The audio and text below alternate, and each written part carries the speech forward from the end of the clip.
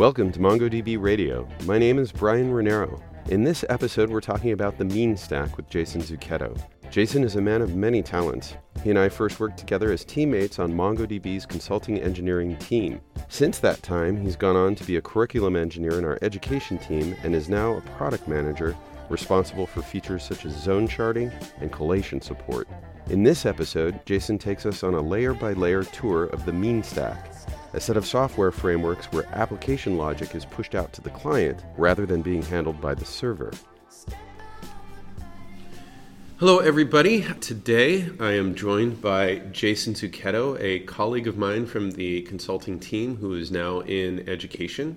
I usually speak very highly about I always speak very highly about our education curricula on MongoDB University, and I can confidently do that because I know that Jason is a big part of that curricula, contributing a great deal to it. Jason's an interesting person. As I say, we worked together on the consulting team for a long time. But that doesn't encapsulate Jason. There's more to it. You've got kind of an interesting background in yourself. Yeah, sure. So 10 years as a Java architect, team lead / developer. Started a company in Silicon Valley. After the company ran out of money, about 3 years later, we raised around $500,000 for the company.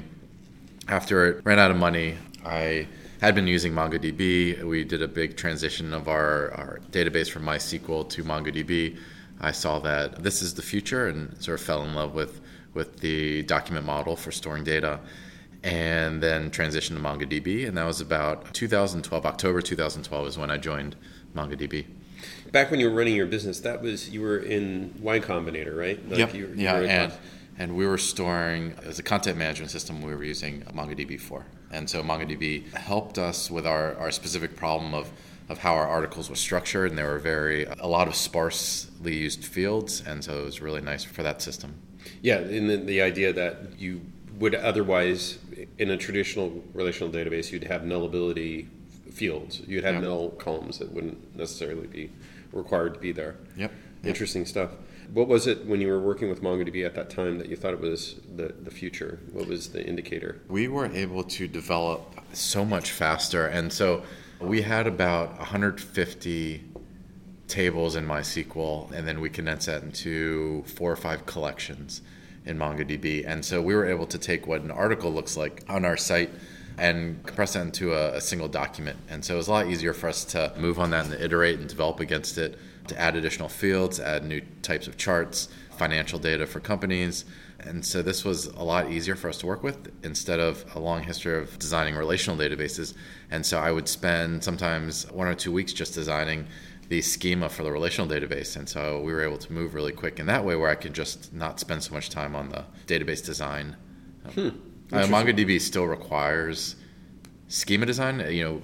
We say it's a dynamic schema. It's not schema-less. There's a dynamic schema. And so you still need to consider how you're going to store the elements and make sure that every query is in the index, but it's not as involved as designing a relational database. Yeah, I think that's actually an important distinction. People will refer to MongoDB as being schema-free, or they'll extend that to thinking that it's a structureless data, which I don't think is accurate. I mean, you look at JSON documents, and that is very structured data. It's just the structure can take many forms. Exactly. Distinction. So cool. Today, we're going to be talking about the mean stack, and I have to say that I'm peripherally familiar with the mean stack myself, but I'm an old Java developer myself. Many years ago, more tuned to C++. Obviously, working at MongoDB, you get involved in JavaScript.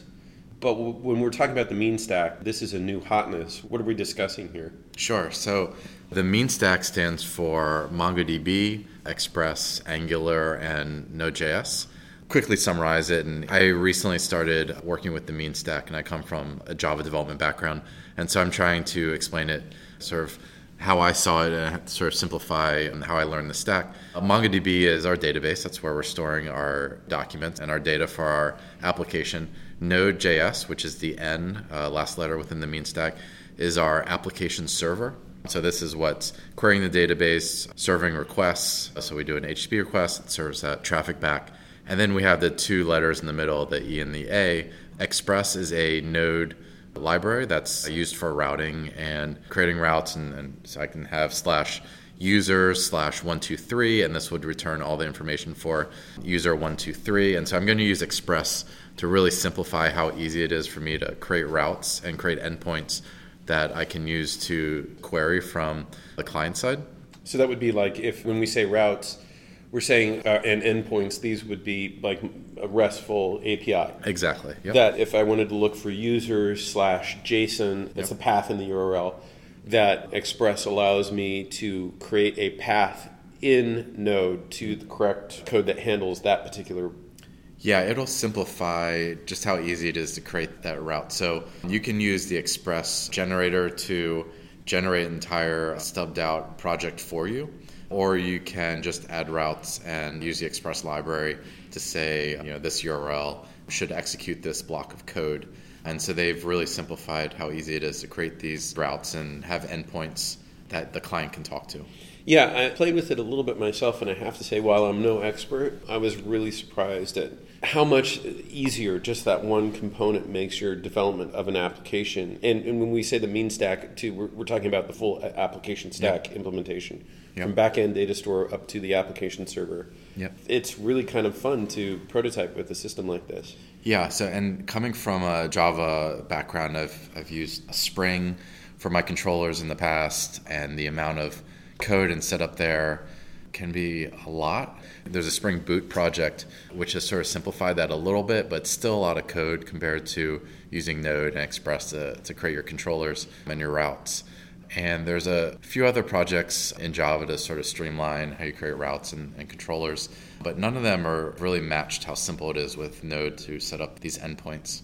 The one part that I'm not so familiar with is Angular, the A and mean. Yep. So what's the deal with Angular? Sure. So what's becoming popular now is to have single-page web apps. You're creating an application that it's never sending another page request to the server. It's sort of containing everything within the current page request and doing things in the background using JavaScript asynchronously, calling the web application server and asking for a user's profile or making changes to a database and getting those responses and working with those responses. So single page web apps sort of have become the standard now with modern web applications, and Angular, I'd say, is one of the more popular frameworks for single page web apps and for organizing how it all works. So Angular will give you a model view controller pattern, so you can set up controllers within your Angular app. You can set up endpoints within your Angular app. It'll look like you're specifying URLs within your controllers for your Angular application, but everything just comes after a hashtag. So it puts a hashtag at the end of the URL and then puts the endpoint from Angular after that. And so you can develop an entire application in Angular, and this is all client-side JavaScript. So then the only thing Node is doing with the help of Express is just serving JSON documents back to Angular. So we're really limiting the amount of work the application server does. The application server, for the applications I've developed with the mean stack, is essentially just querying the database and returning results. It generates those views, but a lot of the complex work is being done in Angular on the client side. And so we're relying on JavaScript to do a lot of this work to change views and to move around the application. When we start thinking about the whole stack, the whole mean stack, it sounds kind of like Node and Express used in conjunction. That's actually acting as a data services layer for what's happening on the client side with Angular and in the browser. Yeah, I think that's a good way to put it. And we can add another layer here, which is Mongoose, and Mongoose makes it really easy to specify a model for a collection in MongoDB and then to cast those documents to an object in Node and return those. So Mongoose makes it even simpler to work with MongoDB through our Express routes. I think the hardest part of the mean stack is really learning Angular, at least for me. So you can fairly easily set up a Node application using Express and MongoDB and even Mongoose, and that will take you 5 or 10 minutes, maybe. It'll be really quick and straightforward. You can serve simple pages, you can serve JSON responses, you can query the database. But now when you want to create that modern web application that changes panes and you can move things around and does everything without reloading the web page, that's where you're going to use Angular. And Angular is, in my opinion, the most complex part of the mean stack. That's where I find, actually, of that stack, that's where I find most of the buzz is currently right now. And that's the newest comer of those. Like Node's been around for a while. Express has been around for a while. I'm told MongoDB has been around for a while. But is Angular a relatively new part of this architecture? I'm not completely sure how Angular fits in the history. Angular 2 is on the horizon, and Angular 2 is not backwards compatible with Angular, so you'll need to rewrite a lot of your Angular components. The biggest one's React. There's sort of a React camp, and there's Angular camp. There's also sort of friendly libraries like Ionic, which will let you convert an Angular app or use an Angular app for building a mobile application. And so you can build your app once in Angular and then use Ionic to turn it into a mobile Android or iOS application. Wow, that's really cool. I mean, and then I guess the idea is the need to support all these diverse set of browsers is that much easier with Ionic. Yeah, well, the idea is that you develop your app once and then it runs on a mobile application, or runs as a mobile application and as a web app, and you're just using the same code in both places. That's something that would sound familiar to a Java developer. Yeah. Pretty cool. Yeah. So when you got started exploring this stuff, how did you take a bite? What was your jumping off point? The first thing I did was just get MongoDB up and running. So the MongoDB is going to be the database within the mean stack, and just becoming familiar with MongoDB. And this is usually the first way I suggest to start learning the mean stack. And then next is setting up Node.js, running the server, creating a small sample application that can query the database. And sort of these two things, so you have your Node server running, you have the MongoDB database server running, and they're both talking to each other. And then using Express to create some sample routes. And actually really recommend using Express Generator to stub out an application for you, because that will create the routes and the views for you automatically. And you could right away start up your Node server, and then you have the routes there, and you can go to them in the web browser, and then suddenly you're using Express, Node, and MongoDB. And then when you want to add Angular in, I think that's where the most difficulty comes. For me, the easiest thing to do was to learn Angular independently of Node, MongoDB, and Express. So I learned Angular with just a static site just to learn how it worked. And then after I learned how Angular worked, I started plugging in the routes and having it query the database for results and working with the Express routes. Let's spend some time in the Angular area. That sounds pretty curious to me. What do I need to know about using Angular to understand? Like, okay, so I'm going to be retrieving, and correct me if I'm wrong, I'm going to be retrieving data back from the Node server. You could be drawing data back deeper from MongoDB. I'm going to get that back in a JSON document, a request. I'm going to have a JSON response. Now I've got this JSON object, and I want to translate it either into the presentation to the user. Yep. That's where Angular is doing its work. Yep, right? exactly. Yep. Okay. And so the first place you'd start is defining the controllers for your Angular application. And there's usually a fallback controller. So it's like if else, or a case statement where if it doesn't match anything, then this is where it should go. And so you're defining your controllers. And after you've defined your controller, so you may have a controller for user's profile. After you define the controller for the user's profile, then you'll define the code for that controller and the template that's used for that controller. So which HTML code should it use? Angular uses its own HTML tags to do for loops and to iterate through data to display data within HTML. So you define a HTML template that gets loaded as part of that controller's view. When you hit that controller for the user's profile, it's going to load a template. And then if you passed in, for instance, a JSON document to that template, you can iterate over an array or iterate over or display the values from the fields. But you're essentially setting up controllers and views that those controllers will execute and display. It sounds pretty cool. So then you can think about if you create a complex Angular applications, you may have 10, 20, 30 views, and then the equivalent number of controllers, and then they all interact with another. And if you click user profile, it goes to the correct controller to show the user profile. If I clicked user stats or user followers or whatever it may be, I'm just going to go to that controller and get that view, but I never have to refresh the web page. It's all within a single page. It's never reloading the entire page, just reloading elements of it or viewing elements of it.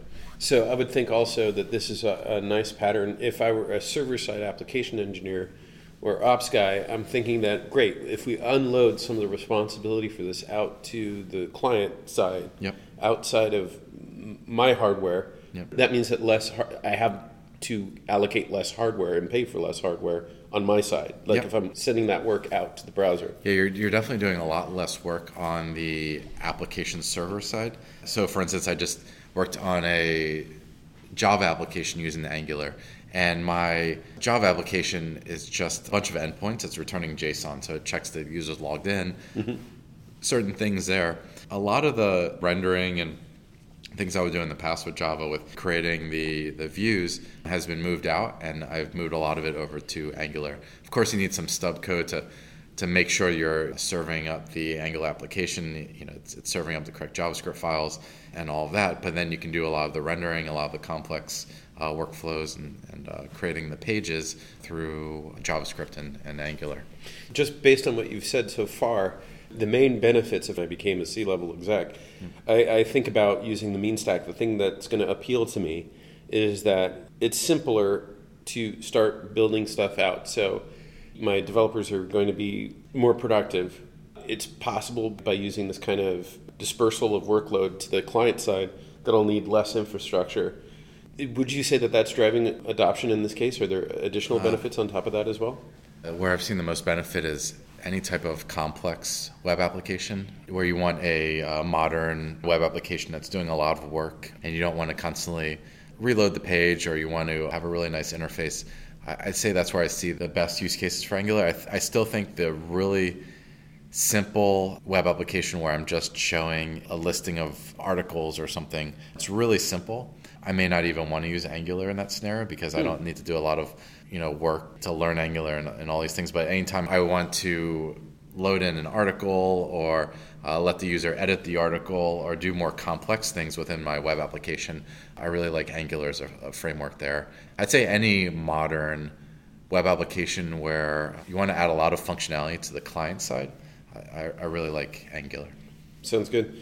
For simplicity, am I paying a price in performance?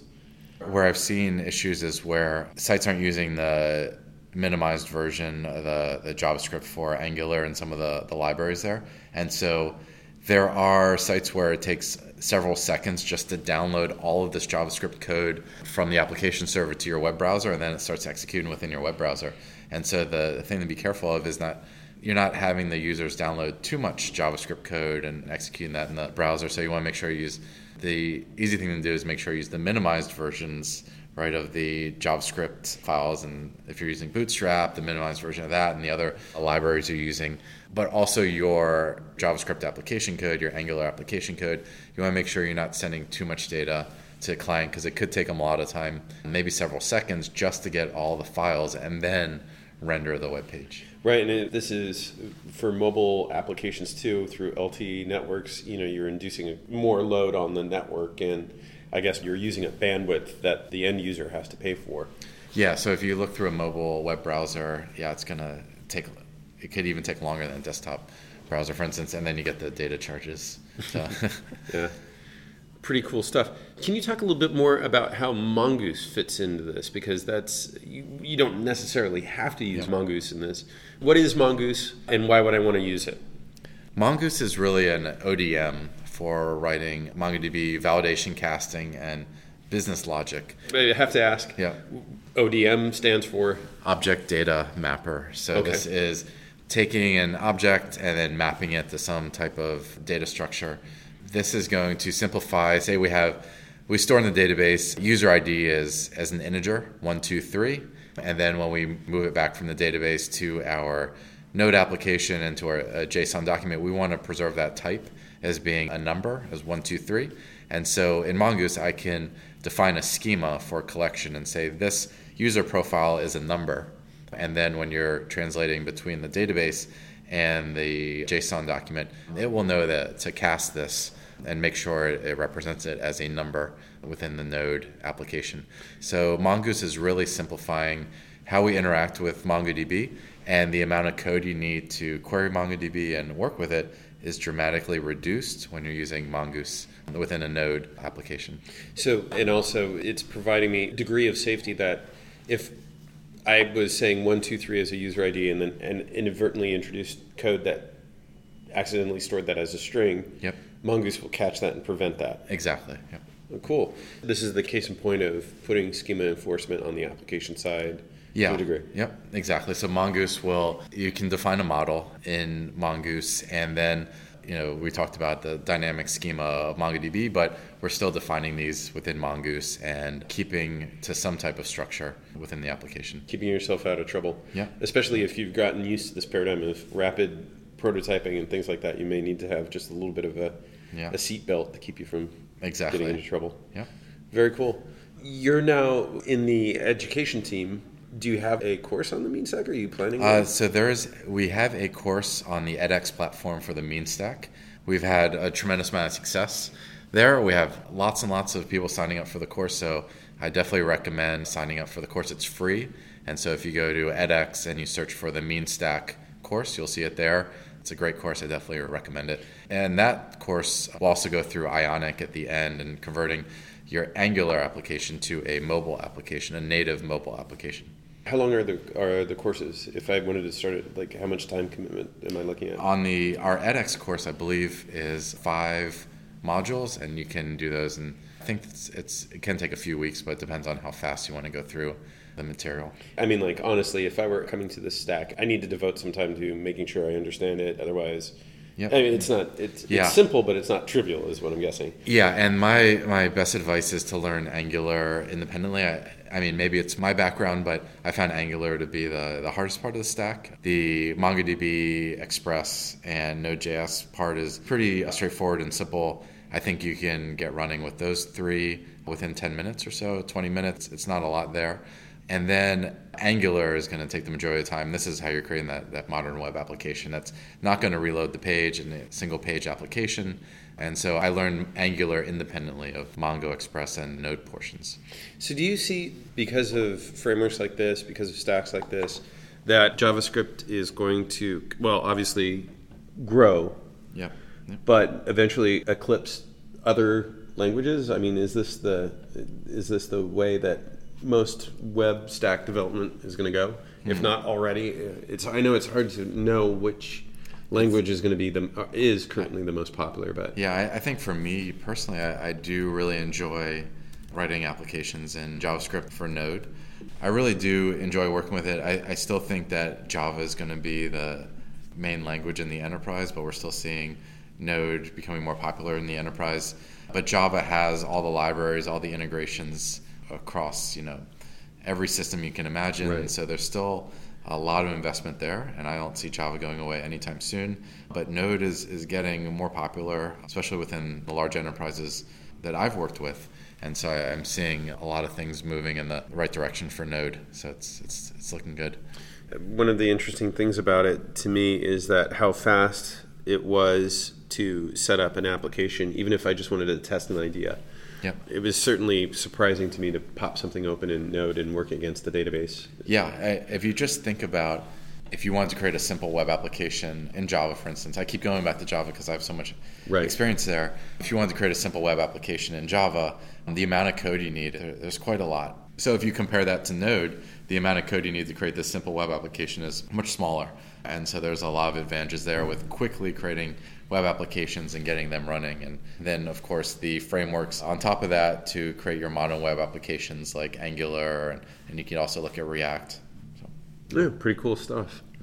Any things that you're going to be doing lately for the education team? Any new modules that you're going to be doing? Maybe not for the MeanStack, but you've been working on any new courses? So it looks like we'll have a course on diagnostics and debugging at some point on our university site. So that's university.mongodb.com. That will eventually make it. We're working on the outline now and some of the components to it. Getting in more detail on some of our existing courses, such as more internals for potentially for replication or sharding or some of the other topics. So any restaurants that you recommend in downtown Palo Alto? Orange hummus. Always a favorite. It's good, yeah. Oh, cool. Thanks very much. We're coming right up on the top of the hour. So thanks for your time, Jason. Appreciate it. Thank you. Thanks for listening, folks. If you like what you hear, let us know. Like us on iTunes and join us at mongodb.com/community. And don't forget to tune in next time.